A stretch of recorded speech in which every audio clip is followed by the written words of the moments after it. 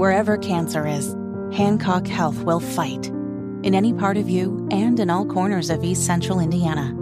From Indianapolis to Greenfield to Knightstown to Rushville. From hospital rooms to family rooms, we fight.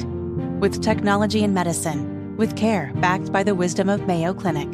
For you, for your family, and for your future in Rush County. We fight cancer here. HancockHealth.org/cancer.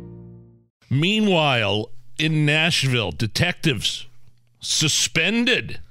7 detectives suspended after a partial release of the Manifesto of the Nashville school shooter. You remember a couple of days ago, talk show host Steven Crowder, he's a conservative talking head on YouTube. He leaked a couple of photographs of that manifesto from the shooter, and well, I'll tell you what some of those things said there on the manifesto. It's kind of graphic. They included phrases suggesting this person who was transitioning from a woman to a man. Kill those kids, kill those crackers, going to private fancy schools with those fancy khakis and sports backpacks with their daddy's Mustangs, convertibles, F you little bleeps.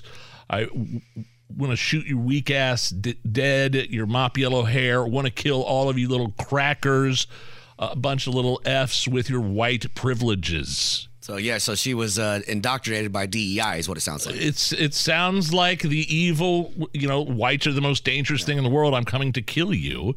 But Google and Facebook took the story down, suppressed it, and now you have these detectives, 7 detectives who I don't know if they're being accused of leaking or how it got out. There's 7 of them. Steven Crowder tweeted this out today. Quote, "Let me keep this simple because the left wants to intimidate whistleblowers in the future to prevent more leaks like the Nashville Manifesto. Not one of the 7 officers allegedly put on administrative leave is our source.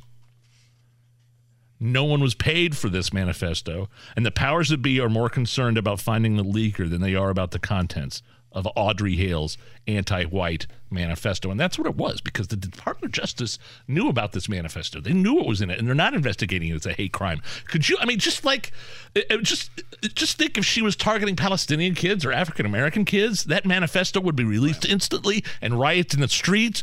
But white kids at a Christian school, Jerry? You're not allowed to be victims, Nige. You're not allowed to be victims. The manifesto is censored and suppressed. It was never released because it didn't fit the narrative.